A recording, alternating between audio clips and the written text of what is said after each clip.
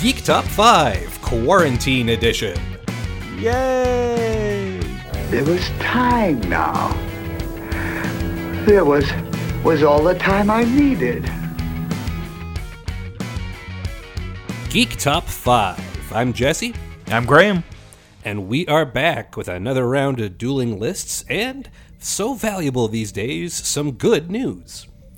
It's usually pretty hard to tell when we're in during pandemic life, but I can tell you that we are on or shortly after August 6th, because just a couple days ago, Star Trek Lower Decks premiered on CBS All Access, and up here in Canada on CTV and on Crave, for you people looking to stream it. The Star Trek animated comedy show feature, I guess? Yeah, the second animated Star Trek series ever. And I gotta tell you, I went in with moderate interest, but I was pleasantly surprised. I really enjoyed the first episode. Yeah, I enjoyed it. I definitely want to see more. It didn't blow me away or anything. I didn't have a ton of chuckles either, but I enjoyed it. I only watched the first season of Orville, but I think I would put this slightly above that so far. I mean, it's tough to tell with 22 minutes, but yeah, I laughed out loud a couple of times. I want to spend more time with those characters, so that's good news. So, step one, remember when Geek Top 5 used to do news? Here's some news. Go check out Lower Decks, it's pretty cool. But it got us thinking, and we decided that, hey, we're doing another round of dueling lists. These are our top 5 sort of crewman-focused episodes. Yeah, lower deck episodes, if you will. Exactly. The episodes of Star Trek that don't revolve around the ensemble or on the captain or first officer. So we had a little bit of back and forth in deciding how we were going to do this. At this point, we've done so many Star Trek episodes that we're having to put some pretty tight restrictions on how we're coming up with these lists now. Well, it's like, what do you define as lower deck, right? Yeah. It's a tough call. I think we landed on a good solution, though. Yeah, what we decided, we said that, so we're looking for episodes that specifically focus on one character, with the highest rank we're going to consider being a standard lieutenant. No lieutenant commanders, no captains, no any of that jazz. Yeah, I think, at first glance, I thought, wow, we're really cutting a lot of the meat off of this. We're going to have very few episodes to choose from. But the more I looked, the more I realized there are more lieutenants and lower on the shows than I had originally assumed. And there's a lot of good episodes there. And there are other characters who you think are probably higher ranked, and they did end up becoming higher ranked, but there are earlier seasons where they have ranks that fit this criteria. So we got some cool names on here. And you're able to sneak in a few before they really make good. Yeah. All right, well, let's stop beating around the replicated bush. Graham, what is your number 5 lower deck focused episode? Okay, so I feel like before I jump into the list, I have to give a caveat. I feel a little guilty that I didn't put more research into Voyager, Enterprise, especially Voyager. There's some really good characters there that are lieutenant or under. But then I took a look at my list, and I could not imagine finding an episode of either of the shows that would beat the stuff that did make my list, so I don't feel as bad.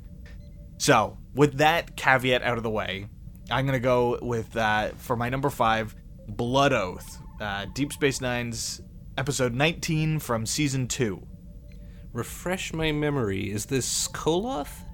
This is the whole gang. This is... the albino. Okay, yeah. Please. So... The core, I believe, is on Deep Space Nine. He's a drunk mess. He's in the brig, and he finds out that Dax is on the station. He's come, I think, to meet Dax, but he was looking for Curzon Dax, and is a little disappointed at first when he finds out that it's not Curzon Dax, it's Jadzia Dax. But Jadzia assures him that she's still got all of Curzon's memories, and she remembers the blood oath that she took with Kang, Kor, and Koloth, the classic original series Klingons, and they're all going to go together and kill this albino who killed Kang, Kor, and Koloth's firstborn sons. And it's a great episode because it gives us a fairly early look into the Jadzia that we'd come to know and love. In the early days of the show, she's kind of stiff and supposed to be very wise and solemn, I think. Like, she's supposed to be this wise beyond her years character. But as the actress got more comfortable with the role, more of her own personality came out, I think, and they developed the character more, so she was fun, and she didn't take things quite so seriously. And she also had this really interesting past and these connections to Klingons and powerful feelings about what loyalty and the right thing to do in situations.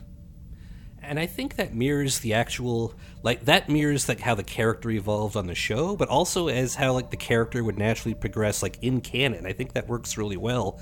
And this episode is a great pick for that. When we meet Jadzia Dax, it's relatively recent that they have this symbiosis, right? The Dax symbiote is fairly new to her.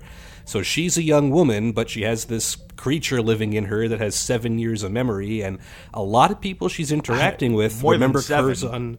Is it more than 7? 7 lifetimes of memory, I think. At least 7 lifetimes. I think you said 7 years. Oh, I'm sorry. Yes, no, 7 lifetimes. 7, yes. That was the mistake. Anyway, what I'm circling around. So she's a young woman who's still getting used to the fact of having 7 lifetimes of memories, but more importantly, she keeps running into these characters who remember the previous host, who remember Curzon Dax. Like in this case, these Klingons who remember Curzon as being this badass honorary Klingon.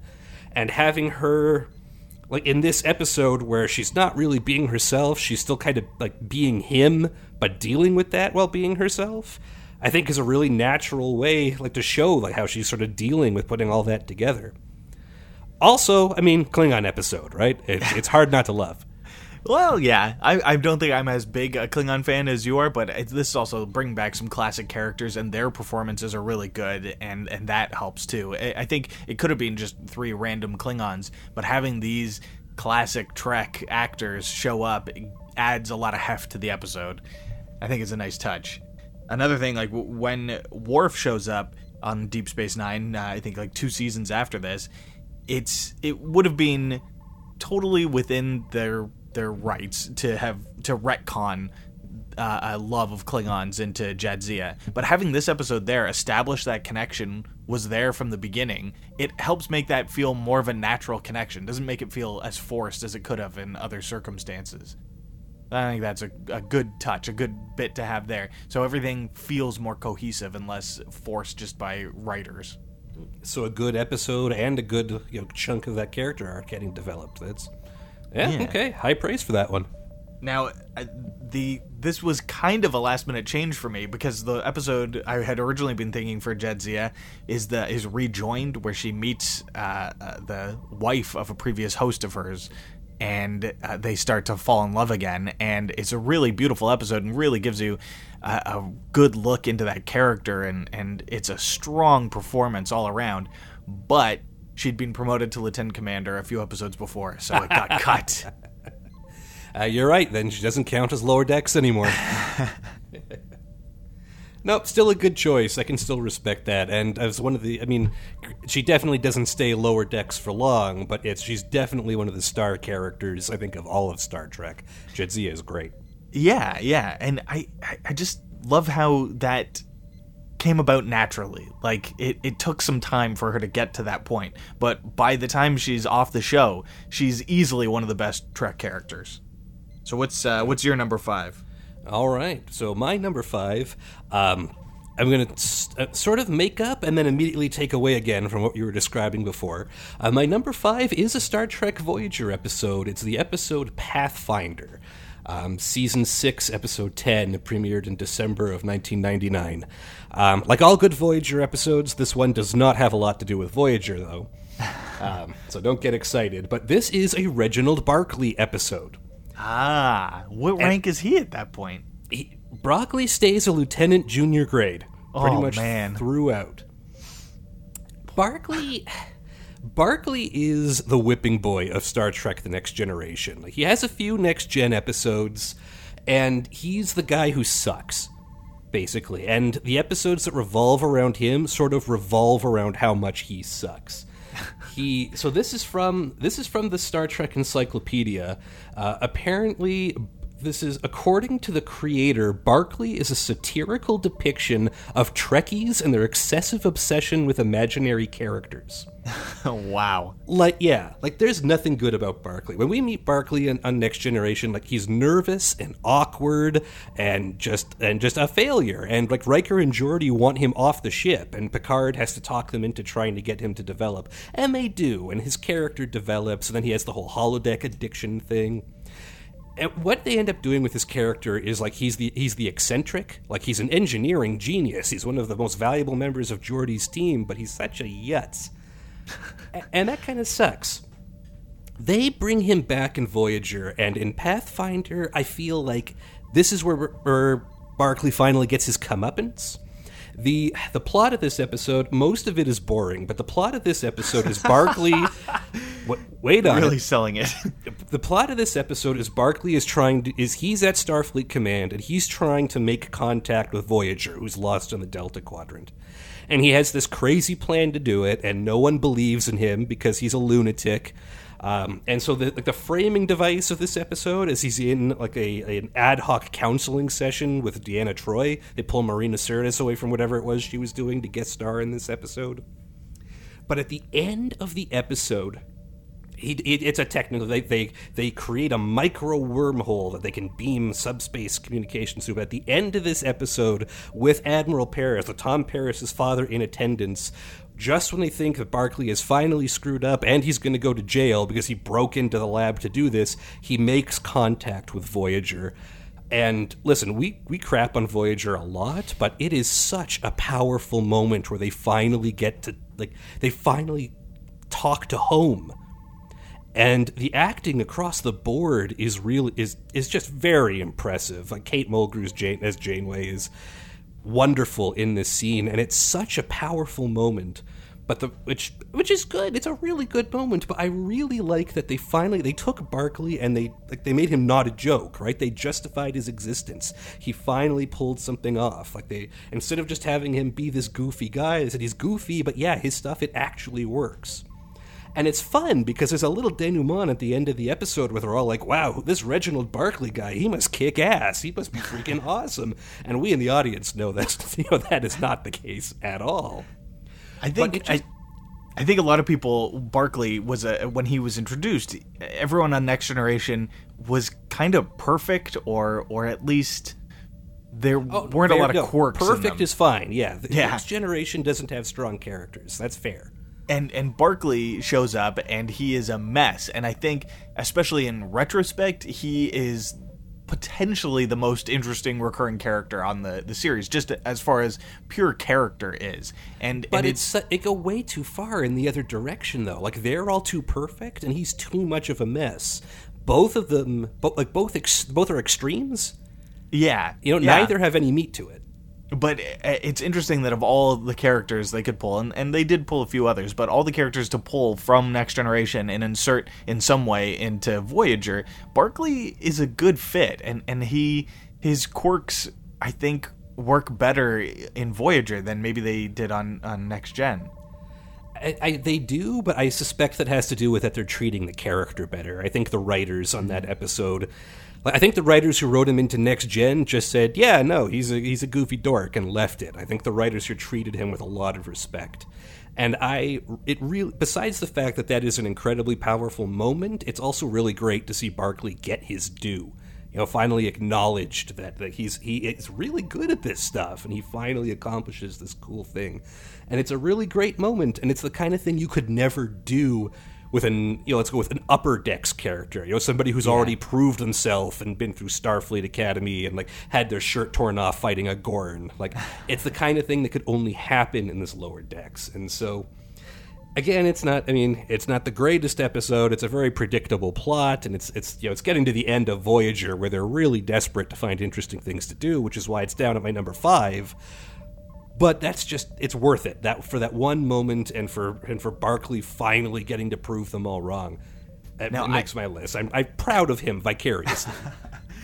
So I don't know this episode as well as you do, but if memory serves, there's holodeck scenes where Barclay has recreated what he thinks is going on Voyager, and that includes his versions of the Maquis crew integrating with the Voyager crew. And that so in those scenes, Torres and Chakotay are still dressed like Maquis characters. Yeah, and the vibe on the ship is different. They're tossing a baseball to each other in the middle of engineering. Yeah, he's created this weird hollow fantasy for himself. Do you think if Voyager had actually been more like that, it would have been a more interesting show overall? Absolutely. Yeah, the concept of having these Federation rebels having to work together with Starfleet and then immediately erasing all those plot complications like 4 or 5 episodes into the show, yeah, huge mistake. There was so much more Voyager could have done with that. That's a different podcast, though. Yeah, we may have even covered that before. Probably. Anyway, what's your number 4? Okay, so my number 4 is from Season 5 of Next Generation, Episode 16, and it's called Ethics. It is a Worf episode, but I have a feeling you're going to have Worf episodes that are more traditional than this. This doesn't feature much in the way of like Klingon history or Klingon politics or really any of the stuff that you normally associate with a Klingon episode. At the beginning, Worf has a barrel fall on him, and it breaks his back, and he's paralyzed. And the whole episode the A-plot is him dealing with the fact that he's this Klingon warrior whose entire life is revolved around being able to kick ass, and now he's bedridden. He can't even sit up without help. And coming to terms with that loss is really it's just an interesting thing that you don't normally see in sci-fi. It's a very character-focused episode dealing with a real problem. It's not really a sci-fi problem. The B plot is the Doctor and the special guest star trying to figure out how to fix Worf, and then there's all sorts of medical ethics around that decision. Meanwhile, Worf is trying to convince Commander Riker to kill him, and then he decides not to commit suicide so that he can be there for Alexander. There's a lot of psychology there, a lot of character depth, and Worf did not get many opportunities for character depth on Next Generation. By the time he gets to Deep Space Nine, there's a lot of great episodes with him developing as a character, and you get to learn more about him. On Next Generation, he was basically just there to demonstrate how powerful enemies were, like, because he would always get beat up and he was the big strong guy. But this episode really gives you a look into what his life is like and what this decision would be for him, this hard decision that happens in real life to people all the time, and it's really interesting to see that played on screen in a sci-fi show. Unfortunately, in the end, they sort of Deus Ex Machina sci-fi extra Klingon body stuff. They get out of it. It never gets mentioned again. He's totally fine at the end of the episode, but it's still an interesting process watching him deal with this revelation, this major change in his life. Yeah, a lot of the characters spend a lot of time trying to talk him out of the warrior mindset, like doing the whole what he would do today. Do the whole well, you're more valuable than your legs. Like there's still a lot more you can do even if you can't walk. But it adds the sci-fi conceit of you're supposed to respect other people's cultures. And in his culture, well, I would like to think that's not just a sci-fi conceit. Well, okay, yeah. Given ideally you would do that here too, but also we don't have a lot of cultures that would. You wouldn't accept it if somebody said, well, no, I can't walk, so my culture says I have to die now. You wouldn't go for that, right? I don't know. Yeah, let me put you on the spot with this incredibly complicated ethical question in front of our audience. But yeah, they managed to do that sort of safely through the sci-fi conceit of having the Klingon culture. Than a real one is what I'm trying to get to. I mean, that's the best part about sci-fi, when you can look at a real-world thing that might be too dicey to talk about in real-world context, and you put a sci-fi twist on it, and the audience can objectively understand what you're trying to say, but because it's in the sci-fi coding and it's not, a human culture, it's this other alien culture, you can see it more at face value instead of all the politics of real life getting in the way. which is, I mean, a really cool way to examine it. And it's interesting because this episode still comes up now and then, because politics around this sort of question weren't the same back in the 90s as they are today. You know, essentially what Worf is saying is he's requesting assisted suicide. Yeah. Which, I mean, was like pretty strictly a no-no back then, but nowadays a lot of people, like, it's legal in some places now. I think Patrick Stewart is even an advocate for it, a pretty vocal advocate for it. Yeah, so when Riker tells him, like, hell no, I'm not helping you commit suicide, it's like, is he making the right call? I mean, and maybe the answer is yes, because it's a sci-fi world and they just grow him a new spine. Right. But it's still, it makes you think, and it's like, that's what Star Trek is at its best, I think, when it gives you a question that isn't that easy to answer. Yeah, and it's complicated, and it's weird watching it through the lens of today's politics. You also get Riker coming to Picard and being like, "Isn't this crazy that he wants me to do this?" And Picard's like, "Well, is it that crazy?" And it's just an interesting discussion to have. Like it's not just dismissed out of hand as like, "Oh, Worf's crazy to want to do this." The moral arbiter of the show, the guy who is always right, Captain Picard, is the one saying, maybe there's something to this. Maybe we should respect his decision. And so it doesn't just get a black and white treatment, and there isn't an easy answer other than, you know, grow my spine and everything's hunky-dory. But yeah. That comes later. Yeah, there's also all the father-son stuff. Most episodes with Alexander are, to put it gently, irritating, but having this episode, the relationship between Worf and Alexander is touching in a way that it isn't normally. Their relationship gets explored in a way that it doesn't normally get to, because Worf tends to just be annoyed by Alexander, it seems, most of the time. Yeah, the default writing for that relationship is like, Alexander's just a human kid, and Worf wants him to be a Klingon warrior, but he doesn't want to be, because he's an independent spirit, and that's usually it. Whereas in this episode, they do a lot more father-son stuff. Yeah. Yeah, and Worf doesn't get a lot of episodes like this. The only other Worf episode I considered for this list was Parallels, where he starts shifting through alternate dimensions.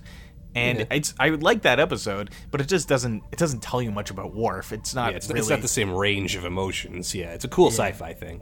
Yeah. All right, what's your number 4? My number 4 is Hard Time. Deep Space Nine, Season 4, Episode 19, premiered in April 96. The concept of this one is Miles O'Brien, engineer, is on assignment somewhere, and he's wrongly convicted of a crime. And what they do on this planet is they basically simulate the prison sentence in your head and run it through. So in like the process of like a couple of days, he spends 20 years in prison. And then, you know, they realize, like, he's served his sentence and goes back to Deep Space Nine, and they realize it was a mistake, but he's still now spent 20 years in prison from his point of view, and he has to adjust to his old life. And this, like, putting this on the list, this is entirely a Colm Meaney thing. I mean, he's one of the best actors on the show, and his portrayal of dealing with the PTSD of the prison time is really harrowing. Yeah. We see early on through flashbacks, that he had a cellmate. But when he's talking to people about the experience, he mentions he was completely alone the entire time. And we're like, what the hell's up with that? And then he's just he gets wigged out, and he's irritable, and it just gets worse and worse until he almost strikes his daughter. He almost hits Molly. She's like, she's 8 or 9? Maybe younger at this point. I think she's like 4. Jeez, yeah. And then he can't take it, and he goes and he basically holds a gun to his head, and he's about to kill himself because he can't handle it. He has his like confession of the soul thing with Bashir, and he confesses that in the mind prison thing, it got to a point where he caught his cellmate harboring food and not telling him. And in while they were both starving, and so he kills the cellmate to get at the food, only to discover that there were 2 piles, and the cellmate had been saving it for both of them all the time. And he's racked by guilt, and he's telling Bashir, like, I'm a monster, like, I killed this guy, my friend, for no reason.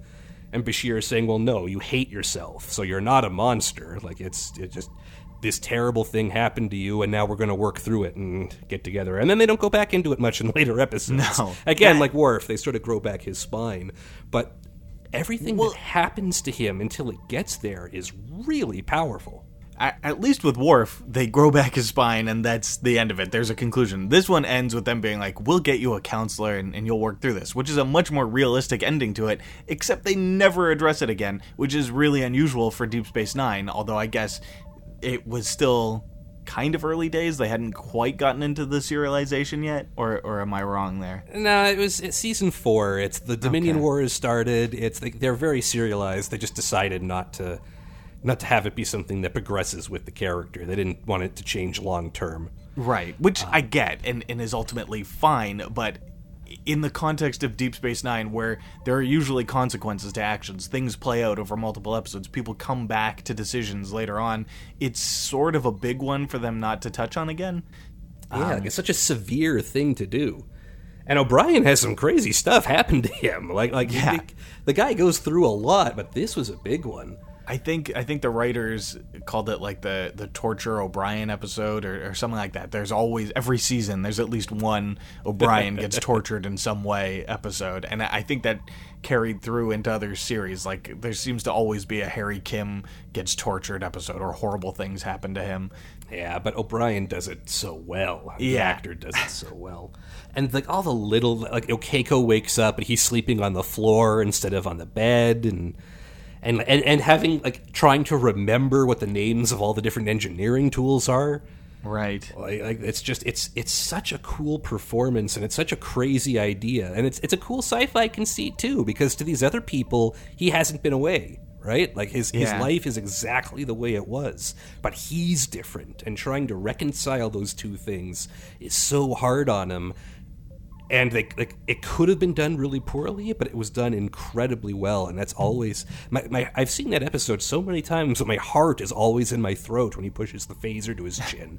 Well, I think it's part of the reason it didn't quite make my list, because it's such a hard watch, and I suppose that shouldn't factor into it. But it's like, it's too much. Too much torture. I keep thinking about the real life consequences to it. It's like, it would almost have been better for him to actually spend 20 years in jail, because it's like extra torture for him to come back and everything be normal, and right? No one knows how to process him, and he doesn't know how to process everything.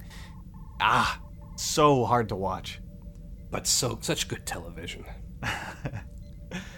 Anyway, moving on. What's your number 3? Well, my number 3 is also an O'Brien episode, but I'm going back to TNG for this one, and there's not many O'Brien episodes of TNG. He, like Worf, didn't really get a chance to shine for the most part until Deep Space Nine, but I'm going with The Wounded, Season 4, Episode 12. The premise of this one is O'Brien's old captain, Benjamin Maxwell, is in command of another ship, and it's a little irritating that this is the first episode with the Cardassians, and they're introduced being like, well, we just signed this peace treaty with you, and this long war we've had with you is over. And it's like, who are these guys? This is the first time you've mentioned them. There was a war? Since when? But that aside, Maxwell has gone silent, and he's going around destroying these Cardassian bases, and it's threatening to start the war up again, and Picard and the Enterprise have to go out and figure out what's going on and why he's doing this and bring him home one way or another. And because he's O'Brien's old captain, O'Brien gets brought in to try and figure out what's going on and be sort of the expert on the situation.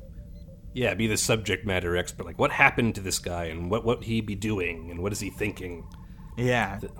So eventually they do find him, and Maxwell comes on board and says that the Cardassians are rearming their stuff, and they're not as peaceful as they seem, and he's the only one who knows, and he's going to prove it to the Federation that this is going on. And everyone thinks he's crazy, and they're dismissing him. They're like, okay, this isn't going to happen. This isn't how we do this stuff. We don't just blow up bases without proof. So you can either go in the brig, or you can go back to your ship, and we'll we'll go back to Federation space together. And he's like, okay, let's do that. And he gets back on his ship and then buggers off, and they have to chase him down again. And O'Brien ends up sneaking on board his ship, and they have this great private moment together in his quarters or in his ready room, and they reminisce about the war and the things they did, and he slowly convinces the captain that he has to turn himself in for the good of the rest of the crew, if for no other reason. And he promises Picard will figure out what's going on, if anything is going on, but that, you know, he's got to turn himself in. And again, it's just a great performance from Colm Meaney and the guest star who plays Benjamin Maxwell. They have this great rapport with each other, and it's the first time you learn really anything about Chief O'Brien other than, you know, the episode before he gets married. That's it. Like, you get these 2 episodes back to back that give you some depth to O'Brien, whereas before he had nothing. But what depth they gave him, this whole background of being a war hero and fighting the Cardassians for so long, and he's got this real tension around the Cardassians that are on the ship, and he says to one of them that he doesn't hate them, he hates what he became because of them. And it's such a great line and gives the characters so much depth. What a great episode. It's one that I don't think gets talked about enough. There's so many great moments in it. I'll admit, it didn't make my list, but only because I felt it wasn't that O'Brien focused. Like, that moment for sure, where he's in the ready room with a Rutledge, and he's talking to Maxwell, and they sing the Minuteman song, and like, that's super powerful. I would argue there's a lot of other senior officer stuff involved in this episode. That's technicality, true. I know. But there's the stuff with him in the turbo lift with the Cardassians where they invite him for a drink, and he's very rude to them, and then he does end up going for a drink with one of them and having that moment. And he confesses in the bar, and that's what he does, is what you made me speech. You know, I think true. It counts. You're right. It qualifies. It qualifies. It's fair. And just to give our rank issues with him, he's not even. He's not an officer. He's not an officer. He's an enlisted man. He's a chief petty officer. And I don't know enough about actual military stuff to really know what that means, but I do know that means he's as lower decks as it gets. Yeah. And we see that a couple of times, and that may come up later on our lists. But yeah, no, that's a powerful one. And that's a great moment when he talks down Maxwell, but it also ends on a great moment. Unfortunately, not on O'Brien, it's on Picard. I love this moment. Yeah, where Picard, it's like, we took care of it. You're right. Maxwell was crazy and all this stuff. But he was right, wasn't he? And the Cardassian as well. I don't know what you. And Picard's like, fuck you. We know what's going on, you piece of crap. We're going to be watching you very carefully. We're not stupid. And he spins around in the chair, like just has the back of the chair to the Cardassian until the Cardassian leaves. Yeah, it's such a powerful moment, and it's not the lower decks part, so it's not the part that we're highlighting for this particular podcast, but it's also a great moment in an episode full of great moments. Such a good speech. Okay, what's your number 3? My number 3 may show up on your list. We haven't been doing a lot of dueling so far, but my number 3 is Lower Decks. It will show up later. Okay. Star Trek Next Generation, Season 7, Episode 15. It's higher up on Graham's list, it sounds like. Yep. So we'll put a pin in that one for now. Okay, my number 2 may end up on yours, or it may be the sequel to one of yours. Mine is It's Only a Paper Moon, of Season 7, Episode 10 of Deep Space Nine. Oh, no, I don't have that one. Okay, so in a previous episode, there's a very gritty war episode where the Deep Space Nine crew have to help this like real worn down group of Starfleet soldiers defend this last stand, the AR, what is it, 15? 558, I think, something like that. And Nog, the first Ferengian Starfleet, a longtime member of the cast of the show, he gets wounded. He takes a Jem'Hadar shot to the leg, and it has to be amputated. You know, this is one of those situations in Star Trek where they can't just wave a magic wand and fix it. He loses the leg, and they give him a brand new one that is basically the exact same leg, but he is having trouble dealing with it, and he's walking with a cane, even though all the doctors say he shouldn't need to. He's just having a lot of trouble processing the loss of this limb and the psychological damage he's suffered because of it. And so he goes to the holodeck and meets Vic Fontaine, who has been in a few episodes at this point, but I think this one really helps solidify him as an important character on the show, because he's a hologram that knows he's a hologram, and he's also this 60s nightclub entertainer in the model of Frank Sinatra, and he helps Nog process this grief, and they just stay in the holodeck all this time together, and it's such a distraction for Nog. He loses complete track of the real world. He just wants to be in 60s Vegas and help Vic run the casino and everything. And slowly but surely, they have these tender moments where Vic is like, listen, I appreciate you letting me live this life, leave the holodeck on so long for me, but you need to get back to your real life, because this isn't real for you. And he helps him process the loss, and it's a really great Nog episode. This is one of the advantages that Deep Space Nine has over other Star Treks, where it's so serialized. Nog's arc is huge. In the first episode, Nog is a child and a thief. Yeah. And that's it, really, for a while. And now we've seen him start to better himself and take on some responsibility, and then join the academy, and has struggles as a cadet, and then he's too much of a cadet, and they have to sort of teach him to relax a little, and now he's it's all the stuff that he's been building for the 7 years, and then when he loses that leg, oh God, it's such a moment. And unlike with Worf or O'Brien, where this terrible thing happens and it goes away, there are consequences. Mm-hmm. And God, that adds so much weight to it. And yeah, you spend this whole episode, I mean, in a sense, it's kind of a fun episode, because it's 60s Vegas, everybody's calling each other Cat and Daddy-O, and that's all fun and stuff, but you feel so bad for what he's going through, and it takes until Vic really, really calls him out on it, and it's like, people have to stop babying him. Yeah. But that's how do you deal with that? How it's so hard when somebody you care about goes through stuff like that. I mean, all you want to do is try to make it easier for them, right? And then when the tough love of saying, no, it's time for you to move on. It's time for you to deal with this. Let's go. That is an incredibly difficult thing to do in real life. I almost feel like I wish it was a different character rather than Vic Fontaine who did that with Nog.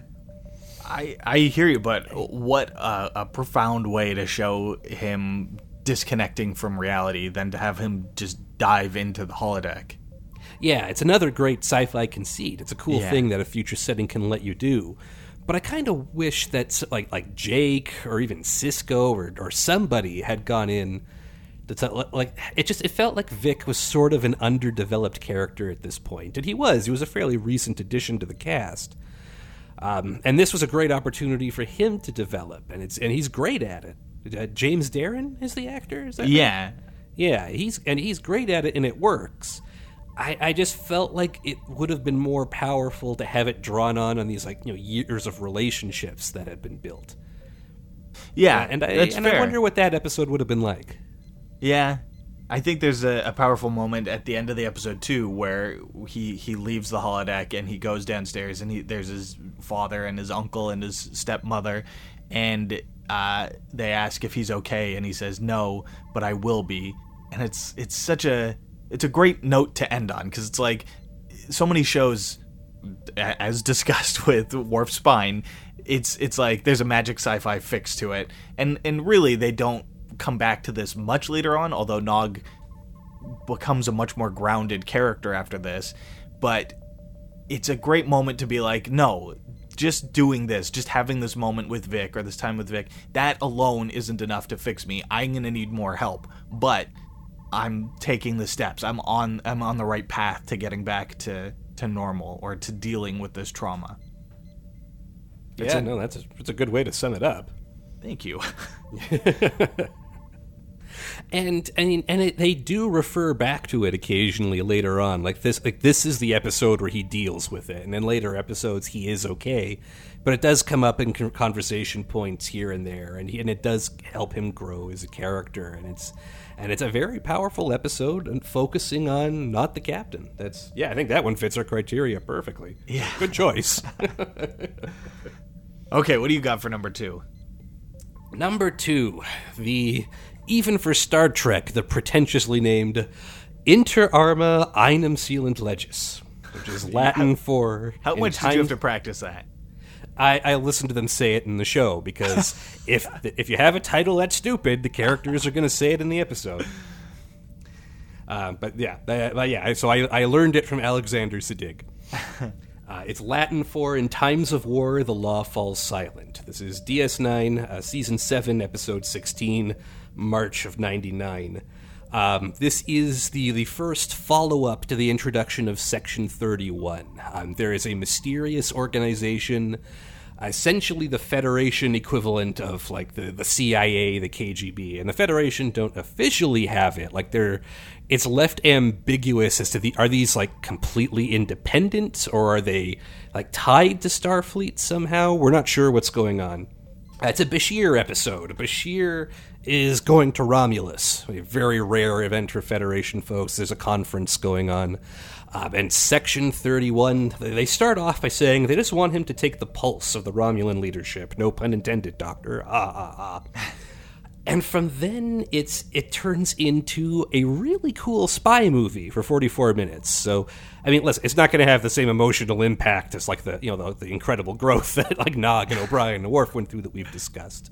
But it turns into this, like, everybody's lying and everybody's covering for someone else and who's working for who.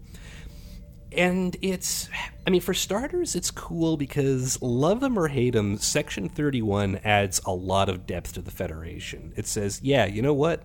The Gene Roddenberry idea of utopia, utopia is a joke, right? The word is a pun in Greek. There is no utopia. Nothing is perfect. And so getting to see sort of the darker underside of some things that have to happen for the Federation as we know it to work really does add a lot of character to the show, even if it hasn't always been handled well. Bashir is great at, he's still a noble good guy, but he's got a taste for all this spy stuff, so he fits into it really well. It's mostly fun. It's like a fun spy movie. It has James Bond twists and turns up until the end, where up until the end, it's... Man, okay, so there's no way to explain this without going through everything, so real quick. It turns out the real reason Bashir is there, so Sloan, played by William Sadler, the Section 31 guy, tells him that this Romulan Koval, the head of the Tal Shiar, the Romulan Secret Service, has an illness. And he wants Bashir, with his super doctor stuff and genetic enhancements, to try and do like an equipment-free diagnosis and confirm if the head of the Romulan Secret Service has this illness, and maybe there's a way to accelerate that illness. And this is really cool because it's killing the head of a traditional enemy's Secret Service, but it also makes room for another Romulan senator who's Federation friendly to move up in the government. But of course, Bashir, he's not going to murder someone. That's not what he's about. So he approaches the other Romulan and confesses, this is what I think is going on, and will you, overcome years of mistrust to work with me and solve this? And Koval catches them and catches Sloan. He says, well, we've interrogated Sloan. Actually, there is no Section 31. Sloan is just a crazy Starfleet intelligence guy who's out for revenge. And Sloan dramatically grabs a weapon and is vaporized before he can be interrogated, and Bashir is exiled back to DS9. And it ends with he's lying in bed looking at the ceiling. He doesn't look happy, and he gets up and he walks to Admiral Ross's office, who we've seen is Captain Sisko's best buddy. He's the Admiral, he's in charge of everything. But he's still, he's a good guy. And Bashir walks into his office, and his performance, Alexander Siddig's performance here is great. When he just, Admiral, where's Sloan? And just, I read your report. Sloan's dead. No. Where's Sloan? Turns out, good guy Admiral's been working with him all along. The entire plot of this whole thing, Koval, head of the Romulan Secret Service, is actually a mole. He's working for us. We arranged this so that Federation-friendly Romulan senator wouldn't move up, because she's only Federation-friendly because she's a Romulan patriot. If it makes sense for the Romulans to turn against the Federation, she would do that too. Koval, on the other hand, is under our control, and now you're an accessory to that, Doctor, and they have that argument. They have the, like, well, this is wrong. Like, the ends don't justify the means. And the Admiral goes back with the, I'm sending young men and women to die every day. We have to bring this war to an end as soon as possible. So they do the traditional spy movie, but the hero doesn't really win in the end? Yeah, it's interesting. Yeah, I've been talking for a while. Please, let me get a drink of water. It's interesting that it's so against. There's a couple episodes like this in Deep Space Nine where the way the episode ends, the way the Federation as a whole benefits goes against Star Trek principles. Like what happens in this episode and what happens in the episode with Garrick and in the Pale Sisko Moonlight. In the Pale Moonlight, yeah, where they're trying to bring the Romulans into the war in the first place. It's a tough watch and tough to think about. Like, I can definitely see people who were big fans of the original series and fans of Next Generation watching episodes like this and being like, this isn't Star Trek anymore. This isn't for me. And I don't feel that way, but they are episodes that definitely are on the border and maybe even beyond the border. And I do think, like First Contact with the Borg Queen, while these episodes were cool, they set a precedent that later shows have gone too far with. Like, yeah, they abuse that privilege of like sort of like more of a normal show. Yeah, I think Discovery has gone way too far with the Section 31 stuff, and it's made the show more generic and boring, kind of. Like, one of the things I really like about Star Trek is its optimistic take on the future, and I don't mind a bit of darkness bleeding in on the edge of this optimism, but I don't want Section 31 to be embraced. I don't want them to be an integral part of Starfleet. Like, I think Disco went too far, for sure. Yeah. But I think this episode is a great example of how to do that right. Like, Section 31, like, they even with the Admiral defending them, they don't come off as the good guys. Like, they just did a terrible thing. And the consequences could have been even more worse. And we are with Bashir 100%, where he wants to stop this from happening. And he's going to stay on the case to stop this kind of thing from happening ever again. And he hates that he's been used. That's the way to do it. And that's the way I would like to see it if they do it in the future. But specifically on this episode, so Bashir, it's tricky. It's tricky doing this Lower Deck stuff because a lot of the characters on Deep Space Nine are phenomenal because of how much depth they have to them. But I think this is an episode where Bashir, like, his cockiness and his arrogance are completely used against him, and he doesn't come out ahead. Yeah. And I think that's an important thing to have happen to the character, in addition to it being a really fun spy adventure. Like, the development of having him not win because he's such a genius, in fact, having that be the reason he lost, makes a big difference to who he is. And I do think that it's such a rare thing to have happen after the revelation about his genetic engineering from I think that's in, season 6 or something. After that, he becomes a less interesting character because he's so smart and so talented. And so to have him be tricked in this episode, have him not come out ahead, is a really nice note, especially going into the end of the series. Mm-hmm. Also fun that, like, they didn't really go and make Admiral Ross a villain, but having him not sort of be on the side of optimism, right? Yeah. Not having him be on the side of the Federation, making that much more complicated. Ross really is an exposition machine. You know, he's there to explain to Sisko and then the audience what's going on. But they go into it enough to show that they're really close buddies. They never go into it, and I wish they did. I wonder if Bashir ever told Sisko that Ross was working with Sloan. Like, that would have been a huge development. That could have been an episode all on its own, and how the two of them reconcile that. Yeah, I mean, there are later episodes. Well, there's one other episode of Section 31 stuff in it, right? And so they must have talked to Sisko about it at some point, right? Like, it had to have happened off screen. Presumably, but maybe Bashir wouldn't have told him, right? Maybe he kept it close to his heart. Because the following episode, the one where they seemingly defeat Sloane, like, that's almost entirely an O'Brien Bashir thing. Like, they don't, it doesn't really get to the other characters. Right, the upper decks. There you go. Anyway, we should move on. Are we at your number one? Yeah.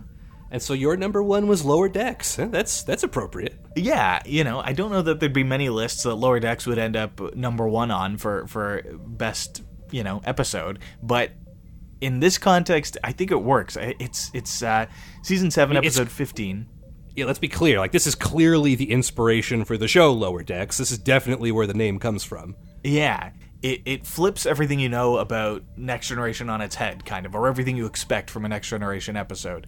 The senior officers, the main cast, are basically background characters for this episode. It focuses on 3 ensigns and a nurse. Ensign Sam Lavelle, Sito Jaxa, Torek, and Nurse Ogawa. Now, Nurse Ogawa has been a regular background character for a few seasons at this point, and this is her first chance to shine in any way, to have a storyline that even remotely focuses on her. But the other, and then there's Torek and Sam Lavelle that were created for this episode, and then Sito Jaxa, who's a returning character from Wesley episode called First Duty, which... Yeah, the Nova Squadron episode, right? Yeah. That might have made my list, because I do really like that episode too, but they're cadets, so it doesn't count. But yeah, so Sito Jaxa, she's sort of got a bit of a tarnished record from her time in Starfleet Academy and the accident that Wesley was involved in, but Picard's giving her a chance, and there's this very intricate plot happening for the senior staff, but you don't really see it. You get hints of it through what the other characters are dealing with in connection with it, but it could have made a great episode just from the perspective of Picard. Like, if Picard was the lead character on this episode, I think it still would have been really good, but it would have been an episode we'd kind of seen before. Seeing it from these other characters' perspectives gives it this whole new feeling. Like, you get to see what it's like to be these lower deck crew members who look up to the senior staff, who we're all familiar with and know and love, but we don't have the same reverence for them that these guys do. I mean, I'm sure we would if we were on the ship, but it's neat. But yeah, like, these characters are unfinished. These aren't the heroes of the flagship. They're young and trying to figure their stuff out. And it's just so brilliantly plotted, so you just get pieces of the puzzle of what is kind of a straightforward plot, but the way they've built it so that it's a big secret, and each one of them gets a little bit of the secret, and then finally at the end you go to Sito's perspective, and she goes on this mission, this dangerous mission, and you get the full story at that point. But just getting bits and pieces of it is really well done, and it's I don't know that I would rank it in my top 10 Next Generation episodes if I were to make that list, but whenever it's on, I'm going to stop and sit down and watch it, because it's so well done. Yeah, I think you're doing it a disservice. I mean, and that seems silly, because I had it down at number 3. You've got it up at number 1. But, like, there's so much going on. Like, there's also, the C plot in this, almost, is that there's a slot open for promotion. And early on, we find out that Sam and Sito are both up for it, and they're both full of doubts. They're both young. They both think the other one is more for it. Like, they don't know, like, who's going to be better. And that's all circling around this huge, complicated, like, Star Trek episode. And I mean, I don't know if you wanted to save it for later, but, like, at the end, go for it. We can talk about the end. Yeah, so Sito doesn't come back from this dangerous mission. She doesn't make it. And the last scene of this is, so Sam gets the position, but he's gutted, right? Like, he's like, do I know if I even deserved this, for starters? Like, maybe I only got it because there's no competition now. But even then, how can I take it when my friend died? Yeah. And we've only known these characters for 44 minutes, but their friendship has been so believable and is so well spread out. Like when Picard gives the all hands I have bad news speech, and they jump from room to room to show everyone's reactions, and like we in the audience feel terrible. just we feel bad for them, we feel bad for her. Like they've done such a great job of establishing these new characters. Yeah, it's really well done, and they are very fully formed. Like you really get a handle on them, and it's so impressive to do that in 40 minutes. And there's some other Star Trek series where there are entire characters that I don't think are as fleshed out as some of these guys are in this one episode.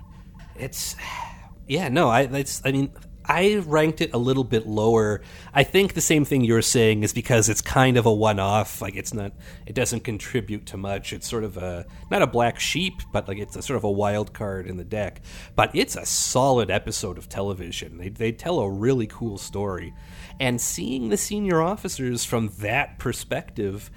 It's never revisited again from the show, but it gives you a better appreciation for sort of life on that ship as the audience. It contributes to the immersion, I guess? Yeah, definitely. It makes... you get a sense that not everyone is as calm and cool as the senior staff, There are nervous, normal people on the ship, too. Yeah, normal people. That's the key, like real people. And I think, I've read, Michael Mann or Mick Mann, I forget which, is the creator of Lower Decks, the show, and also another show I forget, Solar something. And he said that, Lower Decks was inspired by this, the idea of not everybody is Captain Kirk, not everybody is the bridge officer, right? Some people are just people living in this world. And Lower Decks, the cartoon, is a comedic look at that. Those characters would not make it to the Enterprise. But it's a really neat thing to look at. It's a part of this world that light doesn't get shined on very often, and this did it in a really cool way. I want to go rewatch that episode now. Definitely. Okay, so what's your number one? My number one... So I guess you'll have to tell me what you think comparing this to your number one, but my number one is another O'Brien episode. Number one is Empok Nor, DS9 Season 5, Episode 24. That's May 97. So this is another O'Brien episode for sure, and it's in a way it's kind of a sequel to the stuff that happens on Next Generation. We go into more of his soldier story. But the premise of this episode is that O'Brien and Nog and Garak and a bunch of red shirts, essentially. So more Lower Deck characters, briefly. They need to salvage equipment for Deep Space Nine, and they go to this abandoned Cardassian space station to find it. Only to find out that the station's been booby-trapped with these Cardassian not super soldiers, but they've been exposed to this psychotic drug that makes them insane killers to basically guard the station and stop people from doing what they're going to do. And in the course of this, Garak, who's also a Cardassian, gets infected with the drug, and by the time they've dealt with the soldiers, it's made him crazy, and he and O'Brien and Garak have to face off. And what's been happening, not just in this episode, but certainly in the lead into this episode, Garak is really curious about O'Brien's soldier past, and O'Brien doesn't want to have anything to do with it. One of the first things he says in this episode is he's not a soldier anymore, he's an engineer. But Garak is, he's a spy, he's got a bit of a, murdery, he's not a great character in his past, is so curious about that. So when he goes crazy, he's constantly haranguing O'Brien about, you're an engineer, sure. I know what you did on Setlik 3. You were a war hero. You took out an entire regiment. And just the pushing of O'Brien. And there's a moment in the episode where O'Brien's okay, screw it. I'm going to be a soldier again. And just what that does to his character is so cool. I do feel a little bad. I call these guys red shirts, and I'm not even naming them because none of them make it through the episode. And it's kind of a disservice. They could have gotten a little bit more of the attention like the ensigns in Lower Decks did. But they're really there just to sort of serve as vehicles to tell an O'Brien and Garak story. But it's also a good Nog episode. Yeah, Nog. See, I thought that too, but on a rewatch, we see Nog in the beginning where he impresses O'Brien because he's been studying at Starfleet Academy and he's getting better at an engineer, and then pretty much all he does in the episode is get captured by Garak later. He doesn't really do much. I guess it's because there's a later episode where Nog and Garak are together again, and Nog refuses to let Garak be behind him. He always has to be in front of him because he doesn't trust him anymore. He's like afraid of him, and it's another one of those moments where it's like things have consequences on Deep Space Nine in a way that they don't on other series. For sure. The reason this gets to my number one, well, two reasons. The major reason is because this is like a climax of all the stuff we've been talking about O'Brien building. And I'm glad you mentioned that episode where he's on the Rutledge with Captain Maxwell, because that's the perfect background information for this. But since Next Generation, years ago at this point, we've been hearing about, like he used to be a soldier, he used to be a tactical guy, and he's put it all behind him. And now all of that, build-up pays off, right? And we get to see the character he's become as a result of that. And at the end, the climax, it's coming to my second reason now, which is this great exchange between the two, where you think, that's it, now we're going to get to see Soldier O'Brien finally, after all this time, he's finally snapped, right? And he shows up they're going to have a showdown. There's going to be no weapons, and so O'Brien drops his phaser, and it's do you have another one? Oh, you sly goose! And O'Brien he drops his phaser and his tricorder, and it's sort of weird. He opens up the tricorder and puts the phaser down on it, but whatever. He's setting up for the the hand-to-hand fight, and they have the hand-to-hand fight, and Garak is winning, and he knocks O'Brien to the ground. And the dialogue is Garak's telling him, maybe it's true, maybe you're not a soldier anymore. And O'Brien says, you're right, I'm an engineer. And he taps his comm badge, and the phaser, the tricorder light up and explode. He's built this bomb as an engineer, and it knocks out Garak. And it's such a cool moment, because if they had just had O'Brien beat him in a fist fight, it would have taken a lot of character development and thrown it away, right? Yeah. Everything we know about O'Brien is he's putting this behind him. And the engineering to him, it isn't just a Scotty thing, he's really proud of being an engineer. He sort of believes in it, like a philosophy. He believes in building and stuff. And the fact that he uses that engineer's smarts to resolve this situation, rather than just fighting and killing, is such a great capstone on that. And even Garak is the perfect choice of the antagonist for it, because Garak is the opposite. Garak has had this, he's an assassin, he's a murderer, he's had all that stuff, and he's never really put it behind him. No. He's really glib about it, but he's never gotten over it. He's never been able to grow and become a better person. And even that comes up in this episode. At the front of the episode, when they're talking, and O'Brien says something like, I'm glad to have you on board, and Garak looks really confused, and he says, it seems like all of a sudden people are starting to trust me. It's very disconcerting. And he's being glib about it, because that's his character, but there is an element of truth to that. He feels like he doesn't deserve that because he knows he's still a bad guy. He is such a great mirror for O'Brien's past, and it's built up to so much that having it climax in this episode, it's almost wasted on that it's just another episode. It's not part of a larger A-plot. It's kind of separate, but it does so much for both of those characters, and who are two of my favorite characters. I had to put it at number one. Wow, I mean, you've done a good job selling it, for sure. I also like the touch that when O'Brien set the trap, he didn't know that Garak would survive.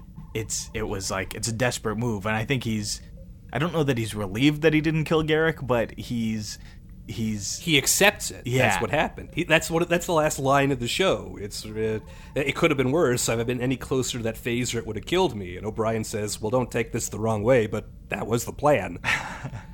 Which is crazy, and it's the kind of show where the character could have been killed that way. That could have been it for Garak, and I mean, I'm glad they didn't, because Garak is one of the best characters in all of Star Trek. We could say that about a lot of Deep Space Nine characters, but yeah, he's great, and he has so much more to do after that episode, but it's a powerful one, and it would have been a hell of a way for him to go, like in this powerful episode that reveals so much about who he is and who he was, and also reveals so much of O'Brien. But I think if O'Brien had killed Garak, it would have changed him too. Yeah, he would have regretted it, and that would have been Soldier O'Brien again, right? It would have been a step backwards for his development. Like, he was willing to do it. That was the plan. But the fact that he didn't, it's almost like that's his karmic reward for still being an engineer and not a soldier. You know, from a storytelling point of view. Man, it makes me just want to go and watch all the O'Brien-centric episodes and just watch the character grow through them. Such a great arc for all of these guys. So good. Yeah, I mean, and that's another DS9 thing. I mean, it's unfair to characters like Barclay and to the Lower Decks ensigns, but the DS9 characters have such great opportunities to grow over those 7 years of that show. It's there's a reason why most of my list is DS9 episodes for sure. Okay, well, I mean, I think that that does it for that list. It's a very good list from both of us. I want to go back and rewatch all those episodes. Only one duel, but I mean, that's a good thing in this case. It just shows there's a lot of great Star Trek to watch. That being said, I mean, maybe there's some episodes that we forgot to consider. Something that might have beaten one of these out. Maybe another character who didn't get a lot of limelight. Maybe you're just real fond of Harry Kim, and you were just tickled pink by the time he got pregnant. I don't know. It's possible. A lot of people like Voyager. If you want, let us know. We'd love to hear your opinions on the matter. All kinds of ways that you can get a hold of us. Remember, they have to be lieutenant or lower in rank. So important note. Yeah. So you can email us at geektop5@gmail.com. We're on Facebook, facebook.com/geektop5, and we're on Twitter @geektop5. Looking forward to hearing all your thoughts. Always appreciate you guys for tuning in, giving us the opportunity to talk to you, and we love hearing from you. Thank you so much for listening. And in addition, remiss not to mention extra special thanks to Jamie Reaume, Reaume, our musician-in-chief, the guy behind our theme song. Check him out, Jamie Reaume Official on YouTube, Jamie_Reaume on Instagram, and check out his project, TriviaSchmivia.com. Pub nights online, very cool. Something to keep you busy until we get a chance to talk to you again. So until then, I'm Jesse. I'm Graham. And this has been Geek Top 5, and we're looking forward to talking to you again next week.